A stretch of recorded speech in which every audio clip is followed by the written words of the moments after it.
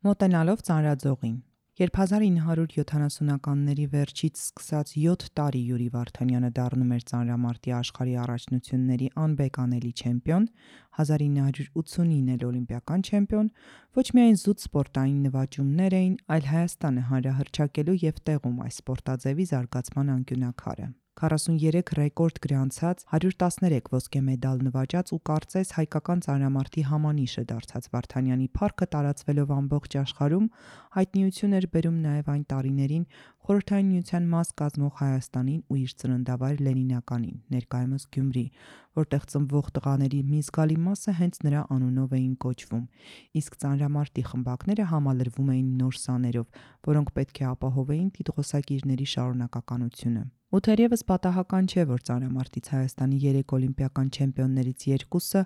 աշխարհի 8 չեմպիոններից 5-ը, Եվրոպայի 20 չեմպիոններից 11-ը հենց Գյումրիից են։ Դեռևս հնագույն ժամանակներից հայտնի ծանրությունների բարձրացման մրցումները պաշտոնապես առաջին անգամ կազմակերպվել են Ամերիկայի Միացյալ Նահանգներում 19-րդ դարի կեսերին։ Ծանրամարտը որպես առանձին մարզաձև ընդգրկվել է 1896-ի ժամանակակից առաջին օլիմպիական խաղերի ծրագրում։ Իսկ կանայք այս մարզաձևում, թեև իրենց ուժը սկսեցին ցուցադրել արդեն 1970-ականների վերջից, սակայն օլիմպիական խաղերում ընդգրկվեցին միայն 2000-ից, Սիդնեյում կայացած օլիմպիական խաղերից սկսած։ Ծանրամարտի միջազգային մրցումների անցկացման կանոնադրությամբ, որը հաստատել է 1912-ին ստեղծված Ծանրամարտի համաշխարհային ֆեդերացիան, հաշվարկվում են պոկում վարժությունը, ծանրաձողը գետնից բարձրացվում է 1 շարժումով, հրում վարժությունը, ծանրաձողը բարձրացվում է 2 շարժումով, նախ կրծքի վրա, ապա կրծքից վեր, եւ դրանց միագումար, երկամարտ արդյունքները։ Յուրաքանչյուր մարզավարժության համար մարզիկին տրվում է 3 մրցափորձ։ Օլիմպիական խաղերում հաղթում է երկամարտի գումարով առավել բարձր արդյունք ցույց տվող ծանրորդը։ Աշխարհի Եվրոպայի առաջնություններում եւ այլ մրցաշարերում պաշտոնապես որոշվում են նաեւ առանձին մարզավարժություններում հաղթողները։ Հայաստանում ծանրամարտով որպես սպորտաձև սկսել են զբաղվել 1927-ից, երբ Հանրապետական սպորտ կոմիտեին կից սկսել է գործել ծանրամարտի խումբը։ Արդեն 1 տարի անց Երևանում անցկացվել է ծանրամարտի հանրապետական անդրանիկ առաջնությունը։ 1928-ից սկսած հայ ծանրամարտիկները մասնակցել են Խորհրդային Միության,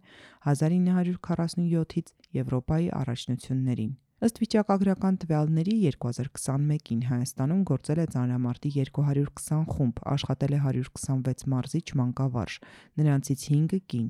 Մարզիկների թիվը կազմել է 1704, նրանցից 91-ը կին։ Մինչդեռ 2011-ին գործել է ծանրամարտի 262 խումբ, աշխատել է 140 մարզիչ մանկավարժ, մարզվել է 2345 ծանրորդ, նրանցից 38-ը կին։ 2002-ից 2013-ին, բացառությամբ 2007-ի, Հայաստանում մարզվել է 2000-ից ավելի մարզիկ, իսկ 2014-ից նրանց թիվը սկսել է նվազել, այլևս չհատելով 2000-ի սահմանը։ Այնուամենայնիվ, ծանրամարտը Հայաստանում շարունակում է մնալ հենակետային մարզաձևերից ըմբշամարտի ու բռնցքամարտի կողքին եւ երկրին պարգեւել չեմպիոններ ունենալու բերկրանքը։ Իսկ ծանրամարտի Եվրոպայի 2023-ի առաջնությունն անցկացնելու նպատակով Հայաստանի մայրաքաղաք Երևանի ընտրությունը, ըստ Հայաստանի վարչապետի աշխատակազմի ղեկավար, առաջնության անցկացման աշխատանքների նախապատրաստման եւ կազմակերպման միջգերատեսչական հանձնաժողովի նախագահ Արայիկ Հարությունյանի ունեցավ ոչ միայն մարզական նշանակություն, այլ ընդգծեց երկրի որպես մարզական կենտրոնի դերը։ Երևանում կայացած Եվրոպայի առաջնությունում աշխարհի առաջնության բրոնզե մեդալակիր Սամվել Գասպարյանը երկրորդ անգամ Եվրոպայում լավագույնը ճանաչվեց 109 կիլոգրամ քաշային կարգում։ Ես հանդես էի գալիս մեր հարկի տակ։ Իմ նպատակը միայն հաղթանակ տանելն էր։ Դահլիճում մեր մեծաթիվ հայրենակիցները հետևում էին մեր մրցելույթներին, աջակցում մեզ, ասում է Գասպարյանը եւ հավելում, որ չեմպիոնի տիտղոսի նվաճումը մեծ ուրախություն եւ հպարտություն է պարգևել։ Գասպարյանին առաջին անգամ մոր եղբայրը Հարություն Եղոյանն է մարզադպրոց տարել ու դարձել 8-ամյա տղայի անձնական մարզիչը։ Երբ առաջին անգամ մտա դահլիճ, հանդիպեցի անվանի ծանրորդների, Եվրոպայի չեմպիոններ Տիգրան Մարտիրոսյանին ու Գևորգ Դավթյանին, երջանկահիշատակ մարզիչ Աշոտ Մխիթարյանին եւ այլոց, շատ ոգեշնչվեցի։ Պատմում է Գասպարյանը, նշելով, որ սպորտում շատ դժվարություններ կան, հաճախ վնասվածքներ են ստանում, ինքն էլ 2 անգամ ծնկների ծանր վիրահատություն է տարել։ Բացի այդ, դահլիճների պայմանները եւս ոչ միշտ են չեմպիոնների մարզմանը համապատասխանում։ Սակայն այս գործում կարևորն ամուր կամքն է, որն էլ մարզիկին ստիպել է միշտ առաջ շարժվել։ Նվաճած մեդալների հակառակ կողմը։ Արմավիրի մարզի Գեղակերտ գյուղի ծանրամարտի աշխարհի չեմպիոն Յուրի Սարգսյանի անվան մարզադպրոցի ծանրամարտի մարզիչ Արթուր Կարապետյանը հիշում է, երբ ինքը փոքր էր, Գեղակերտի մարզադպրոցը փայտով եւ ադհարով էին ջեռուցում, ծուխ էր, ցուրտ, մարզագույք չկար, հատակը քանդված էր, պատուհաններից քամին ներս էր սողոսկում։ Հիմա զգալի տարբերություն կա, բայց այնուամենայնիվ մարզադպրոցը վերանորոգման կարիք ունի։ Բացի անբարեկարգ դահլիճների առկայությունը, Կարապետյանը մեծ խնդիր է համարում նաև մարզիչների անհամարժեք վարձատրությունը։ Շուրջ 90,000 դրամ աշխատավարձ ստացող երևանաբնակ մարզիչը շաբաթական 5 օր աշխատանքի 25 կիլոմետր հեռավորությամբ գտնվող Գեղակերտ է գնում ու ստացած գումարի մի մասը ճանապարհածախսին է հատկացնում։ 2015-ից մոտ 2 տարի ամսական 35,000 դրամ աշխատավարձ եմ ստացել։ Մարզիչների աշխատավարձը իրոք քիչ է նրանց կատարած աշխատանքի համեմատ։ Իհարկե, երբ մարզիչը մեծ նվաճումներ ունեցող մարզիկների է պատրաստում, պետությունն արդեն մարզչի աշխատավարձը բարձրացնում է, բայց չէ որ մինչև չեմպիոն պատրաստելը մարզիչը տարիներ շարունակ երկարատև աշխատանք է տանում։ Ասում է մարզիչը նկատի ունենալով կառավարության որոշումները, ըստ որոնց սպորտային մեծ նվաճումներ ունեցող մարզիկներին եւ նրանց մարզիչներին պետության կողմից տրվում են միանվագ գումարներ։ Հայաստանում ծանրամարտի նորագույն պատմության մեջ իրենց ուրույն դերն ունեն նաև կանայք։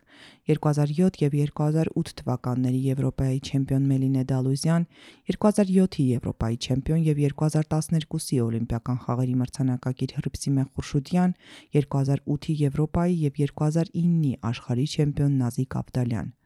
Հռիփսիմե Խուրշուդյանը խոսելով մարզական ձեռքբերումներից հիշում է բարձրակարգ մարզիկ դառնալու մասին մարզիչի հավաստումն ու միևնույն ժամանակ ծնողների տարակուսանքը։ Պատահական եմ ընտրել այս սպորտաձևը։ Քույրս ինձնից առաջ էր զբաղվում ծանրամարտով։ Մի օր որոշեցի գնալ տեսնել ինչպես են մարզվում։ Հիշում է այսօր արդեն Եվրոպայի չեմպիոն, Օլիմպիական խաղերի բրոնզե մեդալակիր եւ մի շարք մրցույթների տիտղոսակիրը։ Մարզիչ Աշոտ Դանիելյանը, որը հետագայում իմ մարզիչը պիտի դառնար, ստուգեց իմ տվյալները, ասաց, որ ես կարող եմ բարձրակարգ մարզիկ դառնալ ու դարձա Հայաստանում պրոֆեսիոնալ ծանրամարտով զբաղվող առաջին կին ծանրորդը։ Խուրշուդյանն ասում է, որ յուրաքանչյուր ելույթից առաջ նախ ինքն իրեն է գոտե պնդում։ Մրցումների մասնակցելիս ինքս ինձ հետ խոսում ու համոզում էի, որ պետք է բարձրացնել այնպիսի կիլոգրամներ, որոնք անգամ մարզումների ընթացքում չեն բարձրացրել, եւ հաղթանակած վերադառնում էի։ 2016-ին Եվրոպայի առաջնությունում ոսկե մեդալ նվաճելով Խուրշուդյանը որոշել էր Օլիմպիական խաղերին մասնակցել ու ավարտել կարիերան, բայց երբ 2008-ի Պեկինի Օլիմպիական խաղերի ժամանակ անցած դոպինգ թեստի պատասխանում հայտնաբերվել էր արգելիչ խթանիչ, հասկացավ, սպորտը թողնելու ժամանակը չէ։ Դեռ ապացուցելու բան ունի։ 6 տարի անց 2022-ին վերադառնալով մեծ սպորտ, հունիսին Եվրոպայի առաջնությունում 87 կիլոգրամ քաշայինների պայքարում Խուրշուդյանը երկամարտում գրանցելով 227 կիլոգրամ արդյունք զբաղեցնում է 5-րդ հորիզոնականը։ 2023-ի ապրիլին Խուրշուդյանը երկամարտի 227 կիլոգրամ արդյունքով բրոնզե մեդալ նվաճեց Երևանում ընթացող Եվրոպայի առաջնությունում։ Փոքր բրոնզե մեդալներ էր նվաճել նաև պոկում եւ հրում վարժություններում։ Չեմ պատկերացնում կյանքս առանց ծանրամարտի։ Չեմ պատկերացնում ինչպես է մեծ սպորտի աշխարհից դուրս գալու։ Ասում է 12 տարեկանից ծանրամարտով զբաղվող մարզիկը, շեշտելով, թե ուզում է գեղեցիկ պատմություն կերտած հեռանալ։ Հայաստանում կանանց ծանրամարտի սկիզբը ես եմ դրել։ Իհարկե դժվար է, բայց նաև հասկանում եմ այդպես չի լինի։ Ինչպես ասում են, ամեն ինչ իր վերջն ունի։ Այսօր արդեն հանրահայտ մարզիկի օրն սկսվում է նախավարժանքով։ Հետո որդիներից մեկին մանկապարտեզ է ճանապարհում, մյուսին դպրոց, այնուհետև գնում է մարզումների։ Օրական 2 ժամ մարզվում է։ Մարզական հավաքների դեպքում սովորաբար օրական 2 անգամ է մարզվում։ Խուրշուդյանն ասում է, մարզիկի կյանքում ամենակարևորը մրցումների ընթացքում հաջող ելույթ ունենալն է, որպեսզի նրա քրտնաջան աշխատանքն իր պտուղները տա։ Ու թեև կին մայր մարզիկ լինելը բարդ է, սակայն ըստ ծանրորդի, երբ ցանկություն ու կամք կա, հնարավոր է հասնել արդյունքի։ Երբ հավաքների եմ լինում, ինձ իմ սկեսուր մայրիկն է օգնում, իսկ երբ վերադառնում եմ տուն, աշխատում եմ բաց թողածս ժամանակը լրացնել։ Հուսով եմ ստացվում է, ժպտալով ասում է մարզիկը, հավելելով, որ իր ընտանիքն իր հենարանն է։ Խուրշուդյանը ներկայումս ծավալելով նաև մարզչական գործունեություն, եռանդուն աշխատում է իր ուժերի վրա եւս, ուսումնամարզական հավաքների է մասնակցում, պատրաստում է սեպտեմբերին կայանալիք մեծահասակների աշխարհի առաջնությանը, որտեղ խաղարկվելու են Օլիմպիական խաղերի միավորներ։ Անկամ սպորտով, ծանրամարտով չհետաքրքրվող ու շատ բան չհասկացողներին հայ ծանրորդները իրենց հաղթանակներով բազմիցս պարգևել են հուզումնառատ պահեր։ Սպորտի վարպետները վստահեցնում են, որ քարտեզում աննշան երևացող Հայաստանի հավաքականը լավագույններից է ու դեռ շատ հաղթանակներ է բերելու, իսկ հայ ծանրորդները շարունակում են ոգևորվել միմյանց հաղթանակներով, հաղթահարում խոչընդոտներն ու գրանցում նվաճումներ, բարձր պահելով ծանրամարտի հայաստանյան դպրոցի նշաձողը։ Հեղինակ Հասմիկ Բալեյան, կարդաց Գոհար Աբրահամյանը, հոդվածի ձայնագիր տարբերակը փոդքասթների ձայնագիր բաժնում։